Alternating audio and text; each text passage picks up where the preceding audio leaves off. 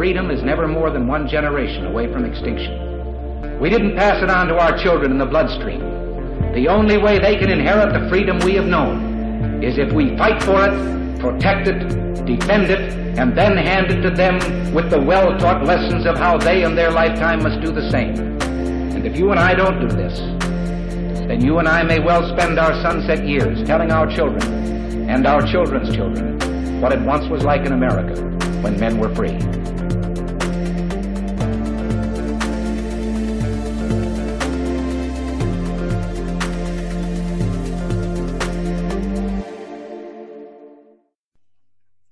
Hey everybody, welcome to another episode of Gun Freedom Radio, where we engage, we educate, and we inform. We are brought to you by azfirearms.com, your nationwide hometown gun shop. I am one of your hosts, Cheryl Todd. And I'm the other guy, Dan Todd. Our theme of our show today is Your Vote Counts. And our guest is Norin Eric Rudin. Eric is an Arizona candidate for U.S. Congress. He is a self-made entrepreneur after our own hearts, owner of Essential Pest Control, owner of The Hitting Factory, which is an indoor baseball facility. He is a former Tea Party activist and is a congressional District 2 candidate for Tucson, Arizona. Welcome to the show, Eric. Thank you for having me. Glad to be here. Well, we are always excited to talk to citizens who have made that big step, that big important step to put their hat in the ring and run for public office, because holy cow, that can be a pretty rough arena. So we very much appreciate that you have made that step. And just before we dive into our list of questions, what was it that, was the impetus for you that you said, all right, I can't sit on the sidelines, I got to dive in? Yeah, well, I'm just a local that started from the bottom, working my way up. And fortunately, I got a good industry that rewarded hard work in the pest control industry, which eventually led to me owning my own business and being able to give back to my community. I've volunteered with my community for probably 10 plus years now, coaching softball, helping out, giving to local charities, and, serving my community and seeing the problems that we have. I thought that there needed to be more business folks out there. We talk about Trump being a business guy, but there's not a lot of business support in Congress and the Senate, and having people that just want to have some common sense solutions to help the little guy out there. Hardworking folks just want a helping hand, and, understanding a little bit about numbers and the economy. I think that helps us all. And, that was kind of the motivation for running, because I had real fears in Southern Arizona that if I hadn't jumped in this race, with O'Halloran in District 1 and Kirkpatrick in 2 and Grijalva in 3, and, Sinema's our new senator, and the struggles we're having at the other senatorial race, there was a real possibility that we didn't have any representation in Southern Arizona for Congress, and that really worried me. So that was kind of the motivation for jumping into this race. You mentioned business, and I've always wondered how a person could elected to a large, like congressman or president or anything with no business background. How do they do that? Because you're essentially running our country, right? Yeah. Well, a lot of them are lawyers or people that have political degrees. That's what they've gone to school for. So somewhere in academia that they thought they could create a political science program, but political science doesn't really deal with a lot of budgets and monetary issues.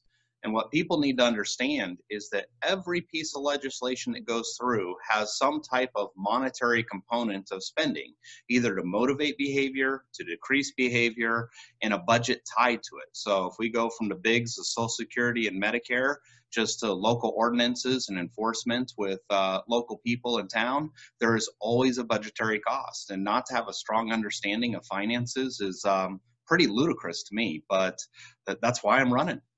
Awesome. So you'd run it like you run your home. If you have the money, you spend it. If you don't have the money, you don't spend it, right? Yeah, and maybe save a little bit for a rainy day like COVID. Yeah. Absolutely. Well, speaking of COVID and speaking of really where we are in kind of the moment in history. We're sitting in the studio. We're recording on Monday, June 8th, 2020. And, sometimes people stumble on these recordings many years later, and sometimes they're a little disoriented if I don't kind of tell them, well, okay, what's happening right now that we're having these discussions? We are trying to open back up as a nation, trying to open up Arizona. And as we do that, I mean, there's a huge, we keep talking about this curve with the cases of COVID. What about the curve for the economic recovery that we hope is going to happen, that we're going to start going, up and to the right again with our ability to serve our neighbors with our businesses, our small businesses, and, really get things rolling again. What can a person do that is seeking the office that you are that can positively impact that economic recovery? Well, that's going to have to be done at all levels, from a local, state, and federal level. So I'm really speaking about the federal level. So as a business owner, I own two businesses. One that was shut down during this entire process, so I know what that feels like. Another one that was deemed an essential business as a pest control company that continued to operate, but ended up having their revenue slashed by 30% because people just didn't want us at their homes and are concerned. So I kind of see it on both sides. And I also saw from a legislative standpoint that when the CARES Act was passed and the payroll protection program was put out, it really didn't address a lot of the financial issues that small businesses ended up having. And actually, a larger businesses gobbled up many of the funds before the small business folks could even actually get to the program. But basically, it was a protection program for the employees, basically an employment program. The funds, most of them, 75%, had to be used just for payroll issues. Well, if you're a restaurateur, yeah, so you have money for payroll, but do you have money for, paying the rent of the facility? If you have no revenue coming in, you can't pay utilities, you can't pay for your food product, can't pay for anything else, you're going to go out of business. So it doesn't really matter if you can fund employees or not fund employees. So there was no latitude for those small business folks.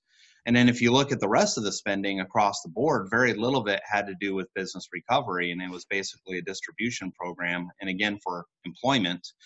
And then when you look at the unemployment benefits that were put out, especially in Tucson where our wages are economically depressed, it was actually more cost advantageous for someone to go on unemployment than it was to actually go to work. So when they're giving that, magical $15 an hour and a $600 on top of your state benefits of additional $240, then they were actually making more staying at home. So that didn't motivate people to get back to work, open the economy. So really it just showed a lack of knowledge of businesses, how they work, the economy work, and the funding really didn't go where it needed to go for us to be successful. So I think from a legislative standpoint, we need to have better policy that's put together that's a little bit more targeted for those small business folks, and then putting caps to make sure the money goes exactly where it's supposed to go.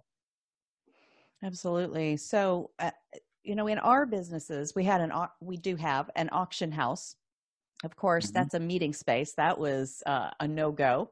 And then we have a gun shop. And so, of course, the gun shop is essential.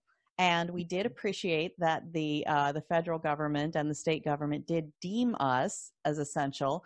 And I like to tell people, just because they said it, that's not why it's true. It's true.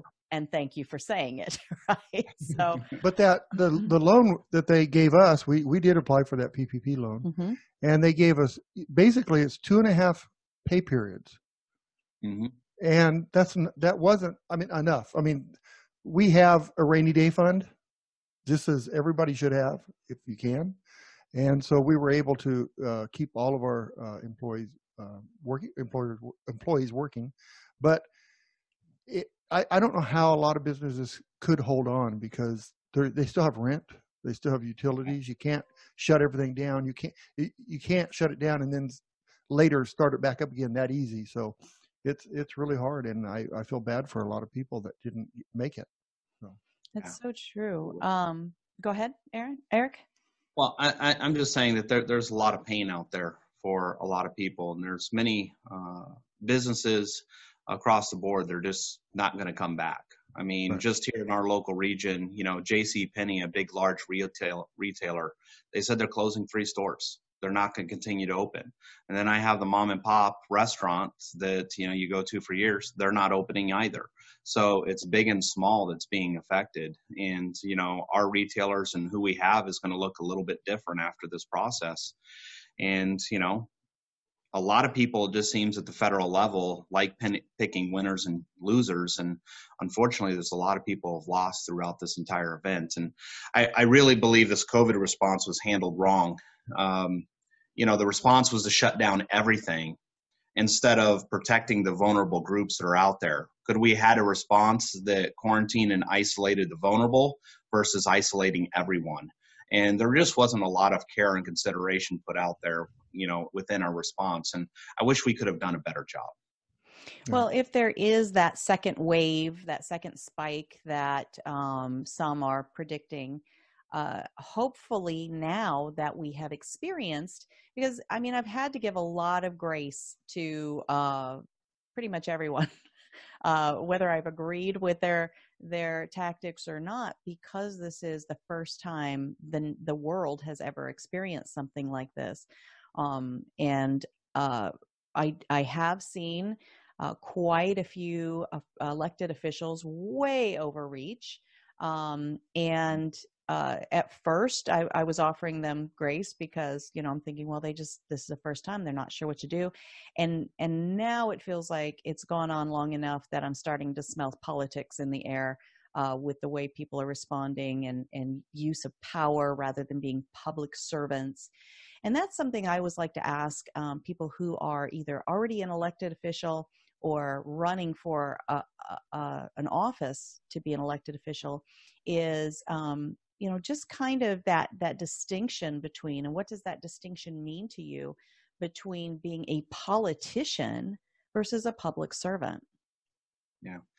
I think it really comes down to is you have to realize Mother Nature has been around for a very long time. And I would have a slight disagreement in the sense that we have experienced this, H1N1, SARS, Spanish flu, we've had unknowns that we've had to deal with. You talk about a second wave. It's going to reemerge. There's no doubt. But now that we're opening up, then we can develop our herd immunity so that we can be better prepared as a society. We're going to hopefully have some drugs that are available that can help. It's a situation that I think we'll be able to respond better in the future. So one of the things is, I'm going to steal a line from a friend of mine that he's out there, is when you're doing public policy, you have to balance the freedom and interest of people to be able to run their lives on a daily basis with safety. We can make the perfect car that is 100% safe. It'd look like a tank, and you could only drive 5 miles an hour and have big bumpers on it, and no one would ever die in a car death ever again in the United States. But then there's the efficiency of, you can't have a transportation system going across the country because you can never get there. The efficiencies of going to work and being able to do the things, having recreational vehicles that people can go out and enjoy. If somebody is a car enthusiast and likes to go fast, they can't do that. So there's give and take anytime that you have public policy. And, when you're talking about disease vector control, there is a need for a herd immunity. There is a need to make our society stronger so that we can resist these things, but there's also a need to protect. So again, that goes back to protecting the vulnerable and then acclimating the population as quickly as possible so we stop future spread down the road. Absolutely. So with the role that you would like to play, you'd like to be hired by the voters to serve at the as a District 2 congressional a congressperson. So how would you be able to impact small businesses and economic development specifically? Are there just generalities as far as like, well, let's try to remove regulations, or are there specific things that you can impact?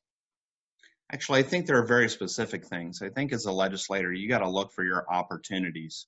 Now, I am very much a budget and reduce spend type of guy, but I also think there is positive spending as well.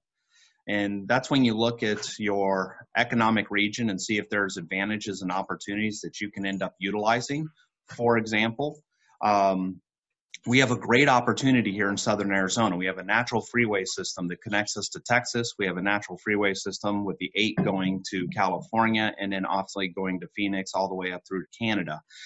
We also have a workforce and opportunity as well. So if we can improve some of our infrastructure, upgrades our ports of entry, we can increase a lot of trade with Mexico.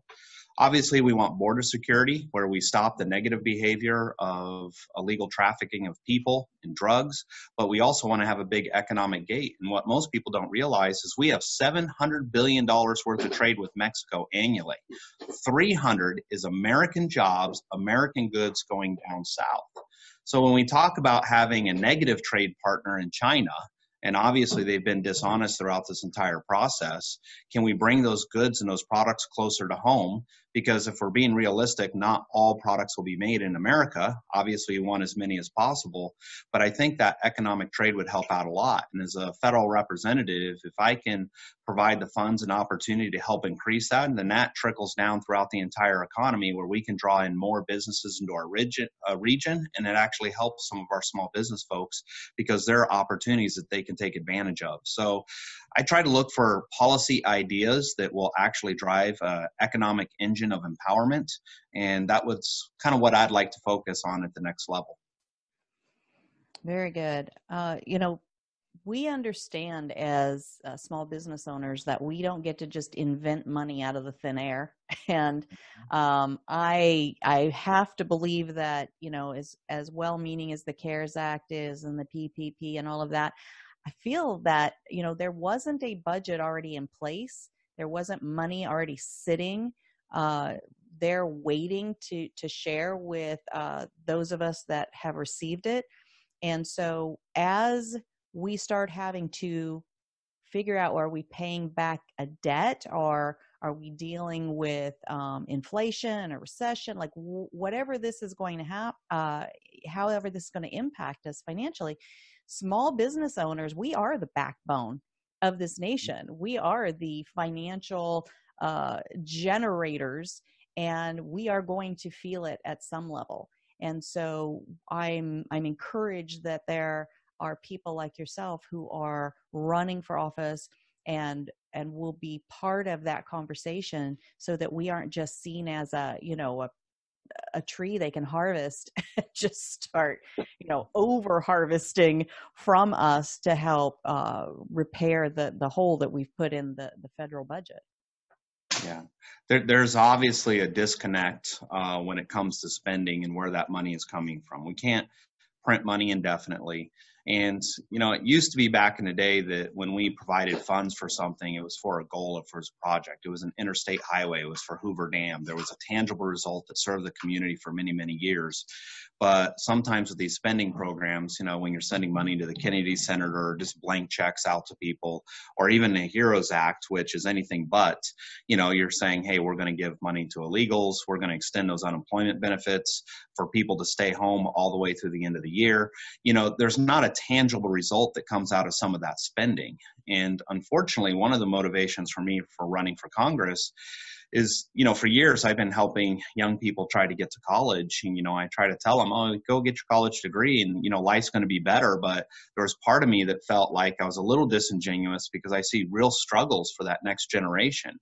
And if we don't continue if we continue and don't address this out of control spending, eventually the money's going to run out, and printing is just going to create massive inflation, and we're going to look like Greece. And, I know we're disturbed right now with riots and civil unrest, but there's going to be even greater emphasis in people hurling bottles and doing terrible things, in Washington, D.C. as people revolt because we can no longer fund Social Security or Medicare or entitlement programs or whatever you want. When you run out of the money and everybody's used to being on that money, it creates a bad situation, and we can prevent that with just a little bit of fiscal policy. Eric, aren't we already out of money? Theoretically, yeah. Right now. Trillions of dollars in debt. And, So we're already out. But, well, there is that flow, right? I think that the government operates on that financial flow, money in and pay money Peter out. To pay Paul or whatever, Yeah. that kind of thing. But there's still a huge deficit out there. And speaking of a deficit, Arizona is a retirement state. Many people come here. They used to come here because our air was so good. And, people that had any kind of allergies or breathing issues, they would come to Arizona and we would, help that with that. But now people have brought their plants with them. So now they don't necessarily come here for that, but they do come here to retire. And, we have great weather. We have great freedoms. We have beautiful recreation, so people can get out and enjoy nature in all different seasons and all different climates, with the different elevations across the state. But many of these people, they have to rely on their Social Security. And Social Security was something that it was a savings account, basically, that people paid into. And now that they're ready to say, okay, it's my turn, I think there's a tremendous amount of insolvency going on there. And with Medicare, that's another program that's so important to people of retirement age. What can you say about those things and how you can, how your understanding of them and how you can positively impact should you be hired to the position through people's votes that you're seeking? Yeah, I'll mix in two things because Dan mentioned we're out of money. Mm-hmm. We're operating basically, in business, we'll call it the float, the revenue that comes in by the time the check goes out. And that's how because when you're in deficit, that's basically what you're doing on an annual basis. Social Security is very interesting in that standpoint because before COVID, and I'm emphasizing before, 2020 was going to be the first year that we took in less revenue for Social Security that went out for expenditures. And that basically comes from payroll taxes. So the proverbial death spiral that we talk about had started. And I don't think most people realize that. And according to the Congressional Budget Office, these aren't my numbers, it's their numbers, that in 2035, Social Security would be insolvent. And within 6 years, Medicare would be insolvent. Now, when I say insolvency, I don't want to scare people. It just means that we have no more of that fund to rely on, and we have to solely rely on the money coming in on an annual basis from payroll taxes. So people's benefits would go from 100% basically down to 79% almost instantly. So one of the scary things about this COVID situation that I don't think people are even talking about and seeing the long-term impact is you shut down businesses for several months, then those payroll taxes aren't being paid. And I know we talk about tax holidays and those sort of things sound good, but again, payroll taxes not being paid. So I saw an interesting article from the Wharton School of Business, and they actually changed that estimate from 2035. They believe that Social Security could be insolvent as early as 2029. That's 9 years away. And that's a scary thing. What's important from a congressional standpoint, what people don't realize is that Social Security and Medicare basically get auto-renewed every single year. It's not like Congress takes a new vote. About 60% of the budget operates that way. So if we don't open it up legislatively to try to come up with some type of fix, ultimately Social Security will go away on its own just because the program is run into the ground. And people are like, well, why does that happen? Well, when Social Security was first created, average life expectancy was 61 and benefits started at 60. Life expectancy right now is mid-80s. So people are living, if they get their benefits at 65, they're still living 20 plus years at that point, still getting benefits. And we've added in programs like disability as well. It used to be in Social Security that we had 11 workers for every retiree. Now we're down to 3 workers for every retiree. So really the system is structurally unsustainable without amending or changing it. Now, there are probably 20 different things that I could list that we can try to improve that situation, but it's going to take all of the above solutions on a table to fix. But if we don't start addressing it very soon, the problem is going to get to the point where it's unfixable. And then we're going to end up having real problems when seniors all of a sudden hit that insolvency block and their spending power goes down by 21%. And at that point, I can't imagine how people would get by. Right. So one of the things that I've heard kind of thrown around at the podium from the president is, possibly having a break from payroll taxes. And as a small business owner, that sounds very helpful. But it is important for us to understand, the chain reactions, like, so then what does that affect? And so I appreciate you bringing that to this discussion, that, it would definitely and immediately, or at least in a very short period of time, impact those of us who have spent our lives paying in. Dan is in that age range that very soon, we could be looking at those kinds of things. And, we've built our life knowing that it won't be there for us and preparing to have to be self-sufficient. But not everybody had that foresight. Not everybody had the opportunities that we had in order to prepare that way. And so I think that that's important for us to really understand, how that works, what that payroll tax means to others. Moving along into the next topics, of course, you're on Gun Freedom Radio, and so we always like to talk about Second Amendment issues. That is, one of our core values is trying to be sure that we help people understand our inheritance of freedom and liberties that were fought, bled, people fought, bled, starved, and died to write the words in our Constitution and our Bill of Rights, including the Second Amendment, which is, of course, the right to the understanding, the legal understanding of our God-given right to keep and bear arms. So talk to us. You're in our freedom state, but every year we have more and more people who move here for all the beautiful reasons to live in Arizona, but they don't necessarily, maybe they grew up in a place where they don't necessarily have a personal connection to their constitutional rights. And so when it comes time to vote on, more, restrictive laws as far as gun ownership goes and that sort of thing, they are just still of the mindset from where they came from. So what can you, at a federal level, because the office you're seeking is a federal level, what can you do to help people all across the nation preserve? I mean, you take an oath when you're elected. You take an oath to protect and preserve and defend the Constitution. When it comes to AR bans, those are those big, black, scary, they call them assault rifles or assault weapons, the AR-15 platform guns, red flag laws, which is one I have a particular interest in helping people understand, that they might sound good. They sound all common sensey, but they're very, very bad.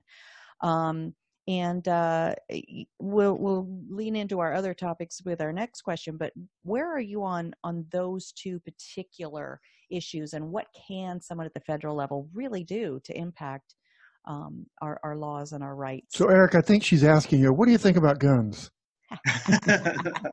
That's why Dan's here. He cuts to the chase. Yeah, I get it. I am pro firearms and a big Second Amendment guy. I mean, I own 3 firearms myself, including an AR-10.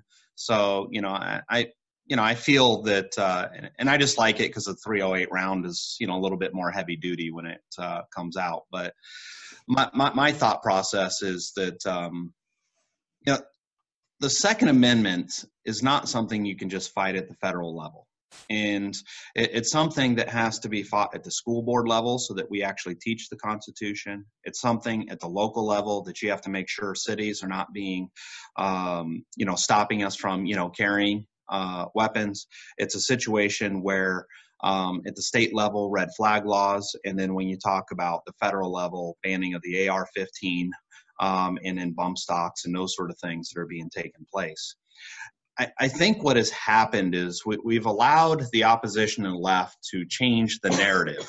You know, that they view the Second Amendment and guns and weapons and those sort of things as being something that, well, only hunters do. You know, what's the need? We have a police force. There's no need for guns. And with guns, there's violence, et cetera, et cetera. But really, our founding fathers didn't really intend for us to be protected by the government. They actually didn't write it for people to go hunting. They wrote the Second Amendment for us to be the militia, us to be the peacekeepers.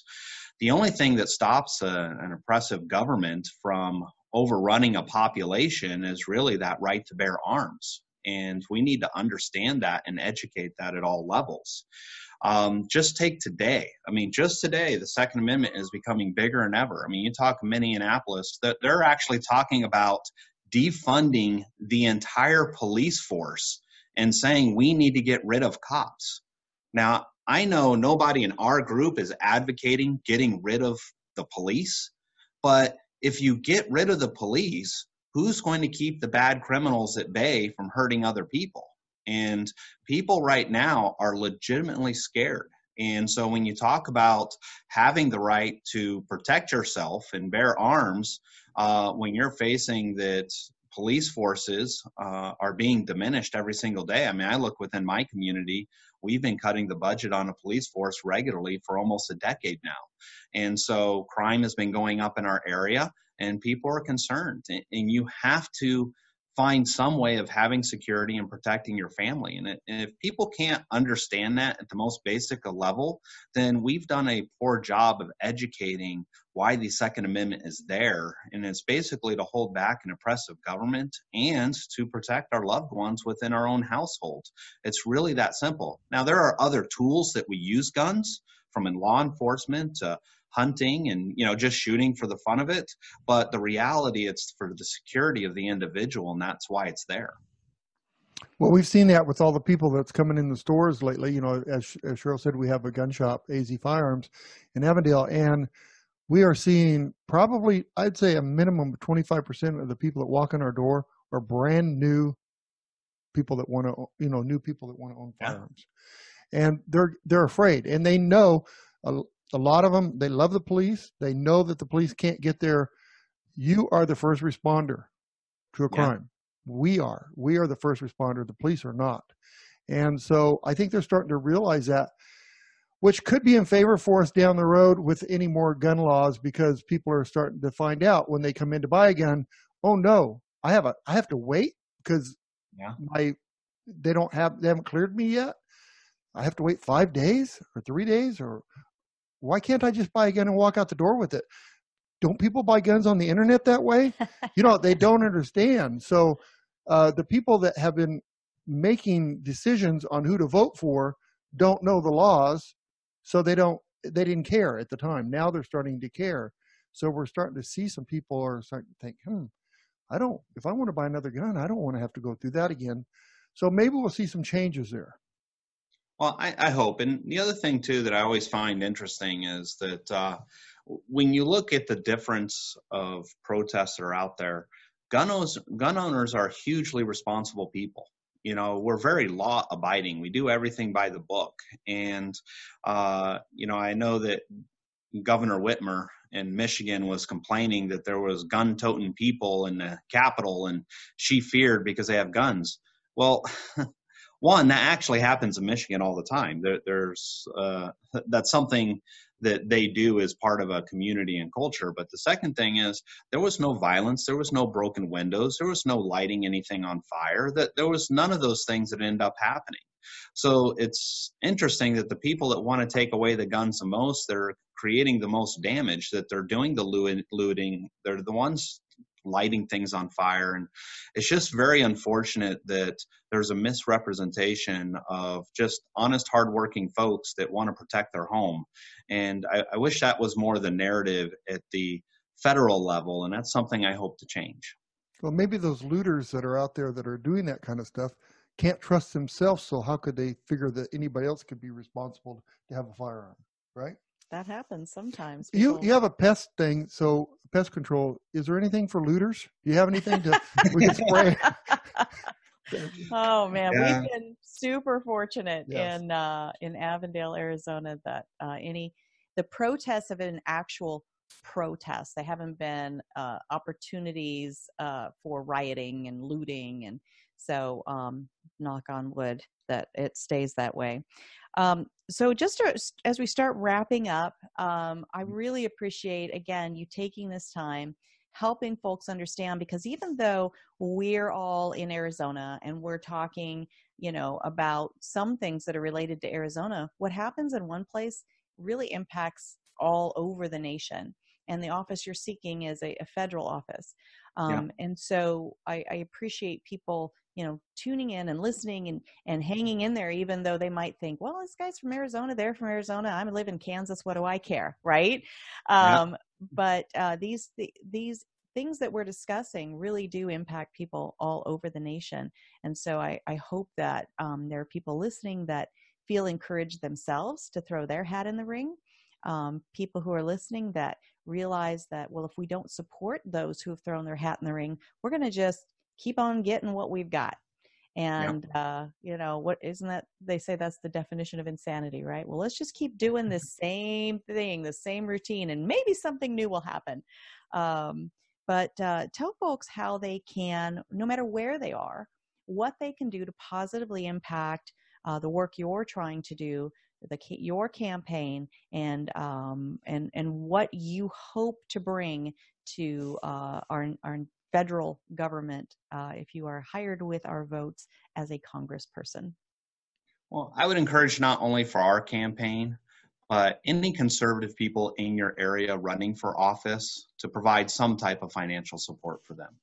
I'll give you an example. My representative, Ann Kirkpatrick, who is a Democrat, she raised $900,000 in Arizona. She got $3.5 million out of state and from Washington, D.C. money, because these are federal races and controlling the House is very important in controlling the Senate. So if you know someone that's running for a federal office that's a conservative, donating to their campaign is a way that you can help and provide those resources, because these are incredibly competitive races. And without your financial support, there's no way to get on the media and counteract some of the negative publicity that they try to put upon us. So I would just ask, if you would like to help, I would greatly appreciate it. You can donate on my website. That's rudenforcongress.com. RUDENFOR Congress.com. And that's a good way to help either myself or other candidates in your area, because they need your financial support if they're going to win election in office. Well, thank you so much for what you are doing. And I do hope you inspire others to, like I said, dive in themselves or support those who have made that huge decision. Eric Rudin, we so appreciate you, and we'll be following along to see how your campaign is doing. Thank you very much. I appreciate your time, and God bless. Thank you, Eric. Bless you. Bye-bye. Bye-bye now. That's scary right there. What he just said was scary. That $900,000 went to Kirkpatrick's campaign in Arizona, but $3 million from Washington, D.C. Who That's is she going to represent, right? Right. Because they're supposed to be our representatives. Yeah, you think that she's going to say, "Oh, thanks for the $3 million," but no, we're not going to. No, she's going to whatever they want. I'm sorry, it's terrible, but I never knew that. I didn't. Why is that even legal? For the state, okay, so they are there to influence our state, right? Mm-hmm. They're to work with our people of our state, and yet they get $3 million from Congress, from the federal. No, that stops today. Well, that is a thing that is a head scratcher, and I don't exactly know why it's legal. I've never really looked into it. But the other thing that is a huge problem is the way that we write and pass bills. And I believe it's Thomas Massie, congressman out of Kentucky, who has brought up several times that each bill should be a freestanding issue, right? No attachments. No attachments. And, you know, because so often they just shove all kinds. So it's like, okay, this bill's going to pass. So what else do you want shoved in here? And the is it the PPP or the CARE? One of those was a perfect example of that through this COVID thing, the very first wave of money that was coming out. So all these Democrats, and I'm not bashing Democrats. I'm just saying. Kind of are, but that's good. Well, no, I mean, if they're proud of what they did, then they don't feel bashed, right? They were like, well, we really need a bunch of money for some reason to go to the Kennedy Center, you know, the Kennedy Center. Right. So let's shove a bunch of money, you know, earmarked in this thing because this is for sure going to pass. And so we're going to get this thing that we want shoved through. Now, if the people that really were standing on principle said, nope, I am not going to pass this, and I'm not going to pass it because of this garbage you've shoved in there, right? We're supposed to be helping, you know, American citizens who are feeling the immediate impact of losing jobs and shuttering their businesses and all that sort of thing. If they had stood on principle and said, no, we're not going to pass this because of this Kennedy Center money, then what's the headline going to be? Yeah. Right? That they don't care about American citizens who have shuttered their business and because lost their job. The Americans they didn't know about that attachment. But those attachments have been going on forever and ever and ever. I mean, think about it, even at home. Hey, honey, I go fishing this weekend. What do you say? Well, you know, if we can add that you'll cut the grass before you go fishing and chop the wood. Yeah, okay. So it's been going on forever, right? Did I make you chop wood? I don't remember that one time you did, remember? I don't remember that one part. time you made me chop wood. Anyway. It could have happened. But it's kind of what it is. That's so true. All right. Well, we got to wrap up and get out of here. But thank you so much to our awesome listeners. Really, you are what makes these conversations have a broader life than just this wonderful, 45 minutes or so that we spend in studio with earphones on and microphone in front of us. When you take these conversations around your dinner tables and talk with your neighbors and talk with your children, that is what really keeps these ideas and these messages moving forward. And we value you so much. And we so thank our guest today, Noren Eric Rudin. And, he sounds like he has a full understanding of what the job he's seeking entails and how he plans to represent the people in District 2 in Arizona. We need more of that. And so if you have someone in your area, in your district, that you feel would truly be able to understand you as a citizen and be able to represent you, do what you can to support them, because the other side, we see what's happening. Yeah, whoever the other person is that they're competing with, sounds like they're getting plenty of help from places far away. Yeah, and you have to think about that. If you don't like the way the situation is right now, do you think by voting for the same people that are in office right now is going to fix that? If you do, I've got a bridge I want to tell you. Mm-hmm. Because we need real change, real good. I hate to use that word because look what the change did to us 8 years ago. Yeah. But we do need to think about the fact that, look at in California, Pelosi. Look at, the same old stuff every year, and everybody hates it, blah, blah, blah. But they don't do anything about it. So, I just won't vote for her. Well, by not voting at all, you're voting for her. Well, that's one of the funny things about Joe Biden running. There's a lot of funny things about Joe Biden running. True. A lot. But he, just full disclosure, he wouldn't be my pick. I'm sure many people out there listening think that he's a fine pick. He would not be my pick. But that he says that he's going to be the one to really, change everything, fix everything that's wrong. And it's like, you've been there for how long? Right. right? He's been vice president. What has he done He's that's served- made change? Right. Yeah. I'm not so sure about that, but it's a good line.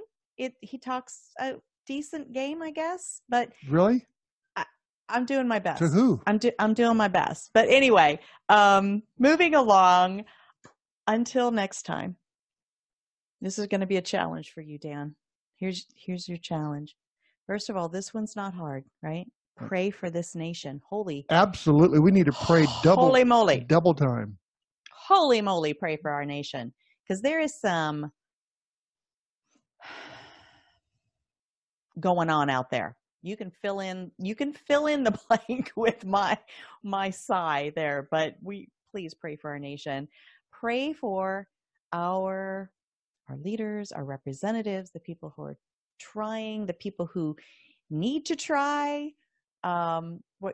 He picks up his phone. Well, why are you tuning me out? I'm trying to find the list of people I'm not going to pray for, and I can't find them on here.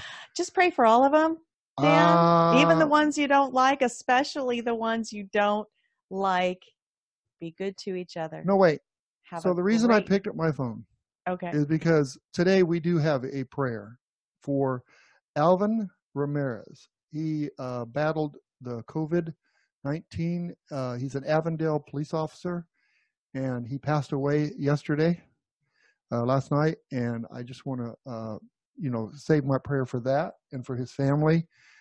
And I am going to pray for my nation, and I am going to pray for future leaders. Hopefully we'll get some people in there that will understand what's going on. Yeah, definitely condolences and prayers for that officer's family. So many people. But anyway, be good to each other. Have a great week.